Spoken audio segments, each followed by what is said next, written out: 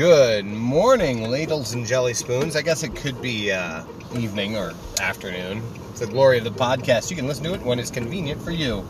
Are you exercising right now? Are you on a nice jog on this brisk, it's getting to be winter time of year? Are you maybe doing laundry? Are you driving to work? Are you at work and trying to, have a little mindless, mundane background noise? I'm curious what you do when you are listening to my podcast, or any podcast for that matter. Do me a favor. Leave me a voice comment.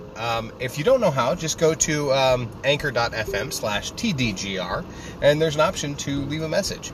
I'd love to hear what it is you do when listening to podcasts, and specifically mine if you want. I do know that a friend of mine who is a salesman, a sales rep, as he's traveling his territory, he listens to my podcast, and I think that's a kind of a cool thing too, because I try to give some good sales tips on this show. So I'm just curious. I want to know. I have to apologize in advance on this episode because I am, as many of you know, I record these podcasts often while I'm driving on my commute to and from work.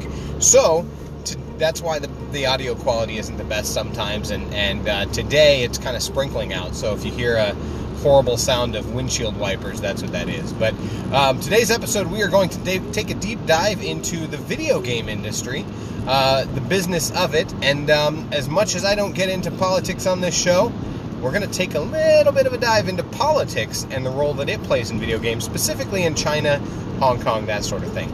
So stay tuned. It's about to get deep.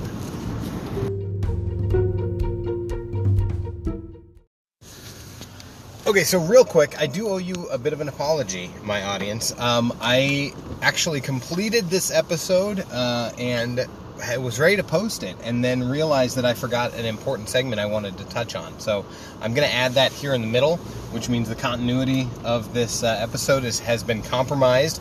No! So that's weird. I apologize.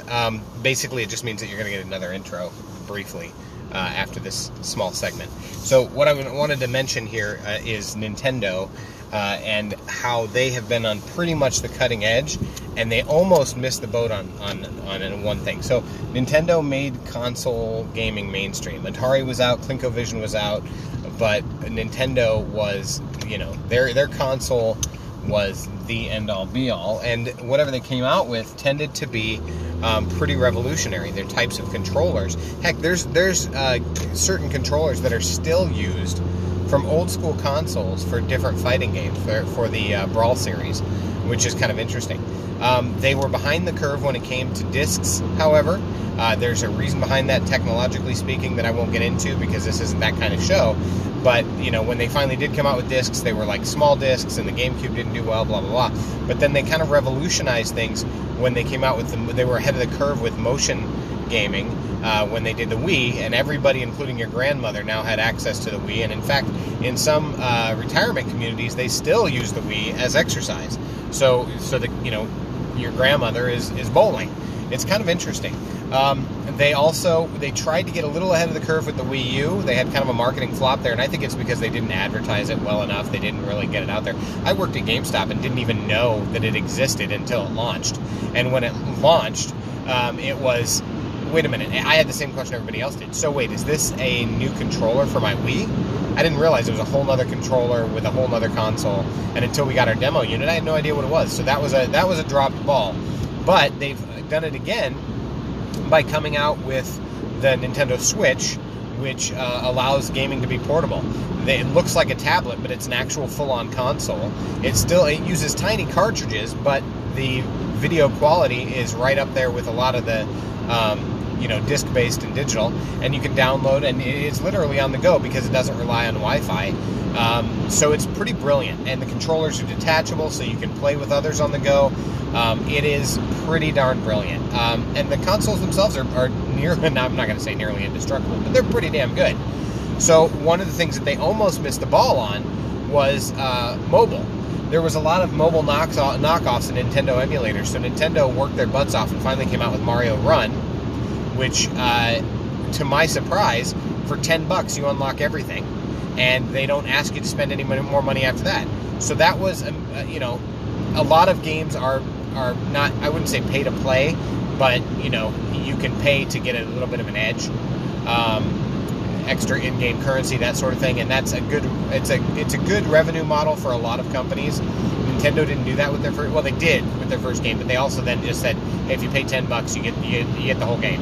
And it was the closest thing to a console experience that you can find on a handheld device, on a mobile device. Mario Run was. I was surprised. It had amazing graphics. It had several levels that you could unlock. It had different characters you could unlock. It had online capabilities so you could run against others. It was fantastic. And then they came out with Dr. Mario. And Dr. Mario World was fantastic because it pulled right on your nostalgia strings, but changed up the game a little bit in how it was played. And now it wasn't just Dr. Mario. You had Dr. Peach, you had Dr. Bowser, you had Dr. Luigi, there's Dr. Yoshi. There's all these different doctors, and you have all these assistants that are the bad guys that can help you out in the game. And it's really brilliant. It's a big game, and you can play online against other people. Also, now they don't have the $10 thing where you unlock everything. If you want to, they've been very generous about giving out freebies, but you can buy extra stuff as well, obviously. And then every day they give you a gift for logging in. Then the most recent one, which has caught a lot of people's attention, is Mario Kart Tour. And so Mario Kart Tour is a full-on gaming racing game on your phone. And I don't know if you're playing against others in real time or if you're playing against their avatars. I suspect it's their avatars. But there's big tournaments. It's huge. It's a big game. There's a lot of stuff you can unlock, kart customizations, and it takes a lot of the favorite levels from other games. So they're playing on nostalgia is what Nintendo's doing. Nostalgia is their brand. And, if you ever wanted to invest in a nostalgia brand that I think will be around for a long time and continually create really innovative ways to enhance gaming and expand the gaming community, Nintendo's a good safe bet. As far as the console war goes, right now Nintendo's winning, and it's because the other two consoles have pretty much leveled out. But that's what I wanted to talk about. I wanted to talk about Nintendo's rise in gaming culture. Everybody knows Mario. He's one of the most recognized characters in the world, and the branding is on point. And it's pretty interesting stuff. So yeah, thank you very much for understanding, and with that, I'll let you get on with the rest of the show, where it gets even more interesting. Thank you very much.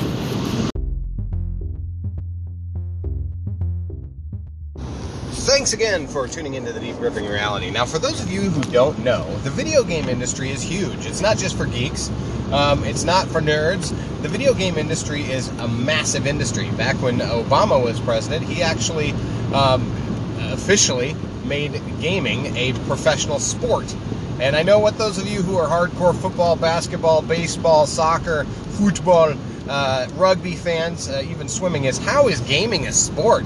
Well, I tell you what, do 12 hours. You know what? Screw that. Do 5 hours of marathon gaming on a controller, any game, and see how your fingers start to cramp, and your focus starts to get lost. But I want you to do it at peak performance. It can be a sport, man. Not to mention the fact that we have these huge leagues where there are millions of dollars in top prizes for beating everybody else. I don't know. This was hinted at way ahead of its time, in a movie with Fred Savage called The Wizard. And the idea was that Nintendo had come out, and they were brilliant. Nintendo was the thing back in the day, man. They had like this power glove that nobody knew how to use, but it looked cool as hell. And, I mean, basically, let's be real, the movie The Wizard was literally one giant advertisement for Nintendo. But Nintendo had come out with Super Mario Brothers and Super Mario Brothers 2, and there was no announcement of anything else. So in this movie, this whiz kid is trying to get across the country to play in a video game tournament. And he's practiced, and he's awesome, and he's the best. And they debut Super Mario Brothers 3. Now, nobody in the real world, forget the movie, nobody in the real world had ever heard of, knew anything about Super Mario Brothers 3. It was a new thing, and somehow they kept it completely under wraps. They literally debuted it at this tournament in this movie, and the kid, figures out all the secrets and in minutes and beats everybody and becomes the winner. So sorry to spoil a movie from the 80s, but, it is what it is. If you haven't seen it now, you probably hadn't even heard of it, so whatever. But my point is this. So much brilliant marketing from movies and from video games, right? So in that movie, they literally used the movie to market the video game industry and to market the game Super Mario Bros. 3. So you can bet your ass that when that movie came out, everybody wanted a Power Glove, everybody wanted to play Super Mario Bros. 3, and everybody, and it was one of the most successful games of its time. I mean, it was such a leaps and bounds difference between Mario 1 and Mario 3. In fact, here's an interesting thing that'll blow your mind. The average JPEG, the average picture, takes up more memory than the entire Super Mario Bros. 1 game did. The entire game is smaller. All of its functionality, all 8 levels with their sub-levels, took up less memory than one picture on your phone today. So that tells you how far leaps and bounds technology has come. But getting back to the video game stuff. So video games are a huge industry because they have AAA blockbusters that they come out with every year.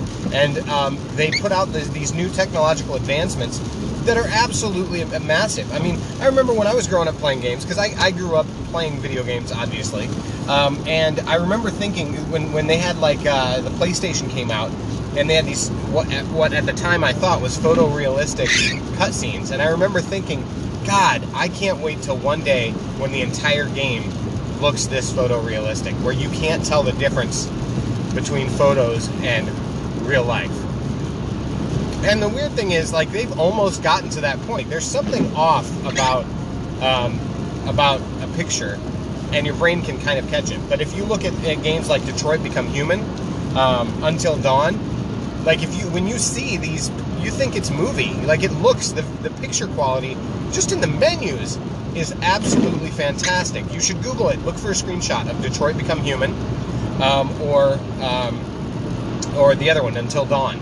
These are two examples. I think they're from similar studios, Quantum Dream or something like that. But anyway, that's the kind of level of, oh my God, technology that we're at. And with PlayStation announcing that the new PS5 is going to be coming out holiday season of 2020, you can guarantee it's only going to get better. So one of the brilliant things that PlayStation did when it was time to develop the PS4 is they went to game developers and they let them design their dream console that they would like to build for them. What do you want the tech specs to be? How do you want the controller to feel? They literally went to the people who are going to be making the games and said, how can we make it easier for you to develop for us? And that's why they had some really awesome AAA first titles. They were all about accessibility. They wanted to make it easier. Now, when you talk about actual accessibility, Xbox has kind of taken the lead there because they have accessibility controllers that are for people who have special needs or aren't able to enjoy video games other ways. Now, I'm getting way off topic. You'll find that I tend to do that. I apologize, but it's a subject that I find absolutely fascinating. Now we talk about, the photorealism in video games. I was talking about that. I mean, look at Grand Theft Auto 5.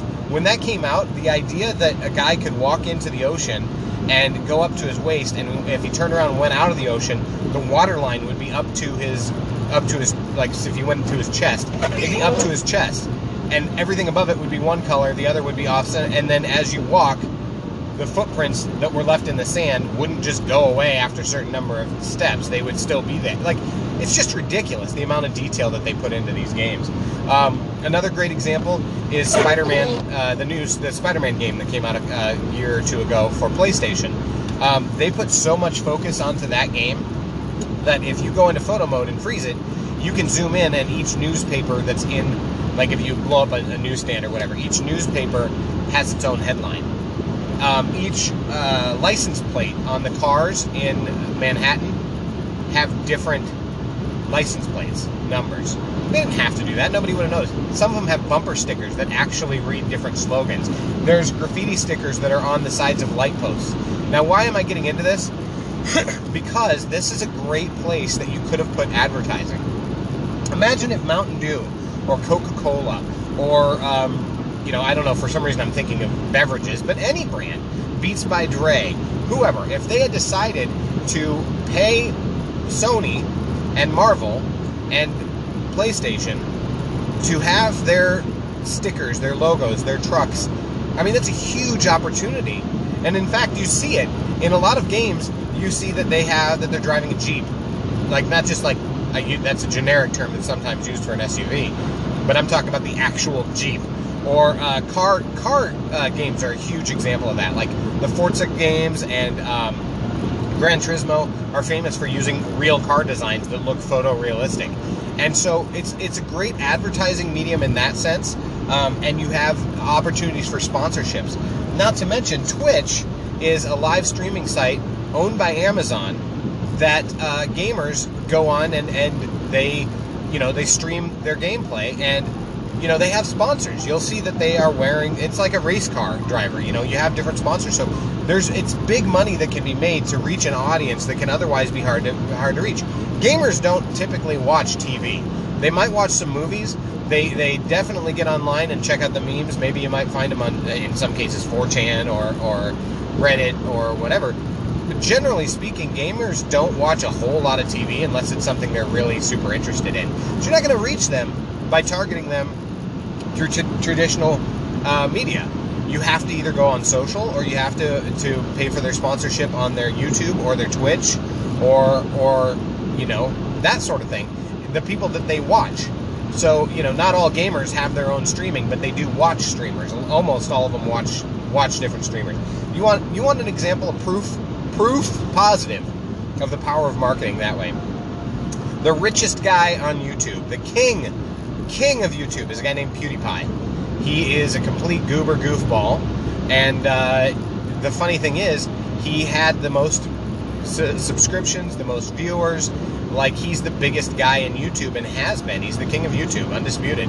And it's because it's not just, like, he started out doing Let's Play gaming, but, he kind of grew because he would start editing it really crazy and funny and being wild and having tons of energy and going on these fake rants about things. And he's gotten in some trouble. He's said some words he shouldn't, and so, it's a little culturally insensitive, and so he's gotten in a little bit of trouble there. But overall, the guy is super popular, and he makes a boatload of money from YouTube videos that started from video game videos. DanTDM is another example. That stands for the Diamond Minecart, because he did Minecraft videos where he would build these entire worlds in Minecraft, and then he would film episodes, essentially making a cartoon out of Minecraft, and kids loved it. They just absolutely loved it. Then, he started getting in front of the mic and doing in front of the camera and doing Let's Plays, and he had this, blue hair that was really cool, and, he got his wife Gemma into it, and they had a dog. I mean, it's all creating content and reaching an audience that normally wouldn't. And here's the thing, if DanTDM has an awesome headset and he talks about it, that kid goes to their parent. They say the easiest way to get to somebody's wallet is through their kid, and they're not wrong. Kids have this amazing way to annoy the hell out of somebody until they get what they want, and it's impressive. Now, I mentioned at the top of the show that there would be some talk about politics. So politics in two forms, okay? The first one is the China. In China, for those of you that don't know, there's some huge protests in Hong Kong because they want to maintain an independent Hong Kong, and so there's been these huge protests. Well, Blizzard Activision does this huge event, tournament, and the top prize was like $10,000. And this kid won. And he ended up having to, he was actually, he had to forfeit his winnings of $10,000, and he was disqualified. And it wasn't because he cheated. It wasn't because he, kicked another player to win. Nothing like that. It was because at the end, in a post-game interview, when he was being interviewed after his big win, he stated support of a free Hong Kong, and of the protesting and all that.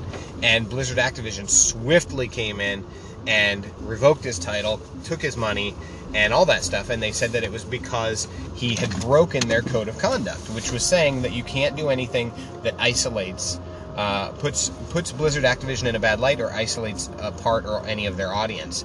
And China's demographic makes up a huge part of their audience. And they knew that if the country China, if the government of China came out against them, that they would be screwed. If they banned games, and it would take a huge chunk out of their finances. So it's kind of interesting. Again, I'm not getting into the politics of it. What I'm getting into is the business of it. But, that kind of reaction, that quick reaction, it's an interesting thing to watch. Now, in other news, I believe Bernie Sanders is on Twitch. I don't believe that. I know that. Bernie Sanders is on Twitch. He has, I want to say it's like 44,000 followers. And so Trump just got on Twitch, and he has like 20,000 followers already. And, you know, Twitch is known almost exclusively as a gaming community. Like, it's either you're streaming games or things about games, or you're doing music that is video game inspired, whatever. It's gaming stuff. And so these politicians have figured out that if they want to reach that gaming audience, they have to get on that platform. Now, what I worry about is that it'll kill the platform. I mean, the gaming community is a very tight community. I know, because I used to be the manager of a GameStop, and you know, you felt like you were in a club, because people would come in and they would want to talk, and you're speaking a language and nobody else gets it. The parents would come in, they wouldn't know what you were talking about, but if you did, the kid that you were talking to thought you were the coolest guy on the planet, and you were in the club, you knew, and they trusted your opinion, and they would buy based on what you suggested. So it's really an interesting thing to kind of take a deep dive into, is the culture of gaming and how you reach them. You know, you can either do it in blatant ways that try to be a little less blatant, like product placement in video games, or you can straight out come out on their platform and advertise straight to them. But again, don't be tone deaf to the message. It's all about the message, right? It's all about understanding your audience and speaking their language with sincerity and authenticity, as opposed to sounding like a complete, you know, poser. But yeah, that's pretty much it, guys. I just wanted to kind of take a deep dive into the history of gaming and advertising in gaming. Another great example is Yo Noid, which was for original Nintendo, and it was a Domino's advertisement for their character, the Noid. Which, by the way, Domino's, if you're listening, which I know you're not, but you should be, if you're listening, bring back the Noid. He was amazing. Avoid the Noid? No, stop avoiding the Noid. I want to see the Noid. If you don't know what the Noid is, Google that shit. N-O-I-D. Anyway, thank you very much for tuning into the Deep Gripping Reality, ladies and gentlemen. I cannot wait for what's next, and I'm sure that you can't either. We will have a guest coming up very soon by the name of Wes McDowell. He is a digital marketing guru, but also his expertise is figuring out how to make a website that makes you money. So passive income through your website. So I think he's going to be a fantastic guest. I'm ironing out the details as I speak, so stay tuned for that coming soon. Until next time, dig deep, my friends.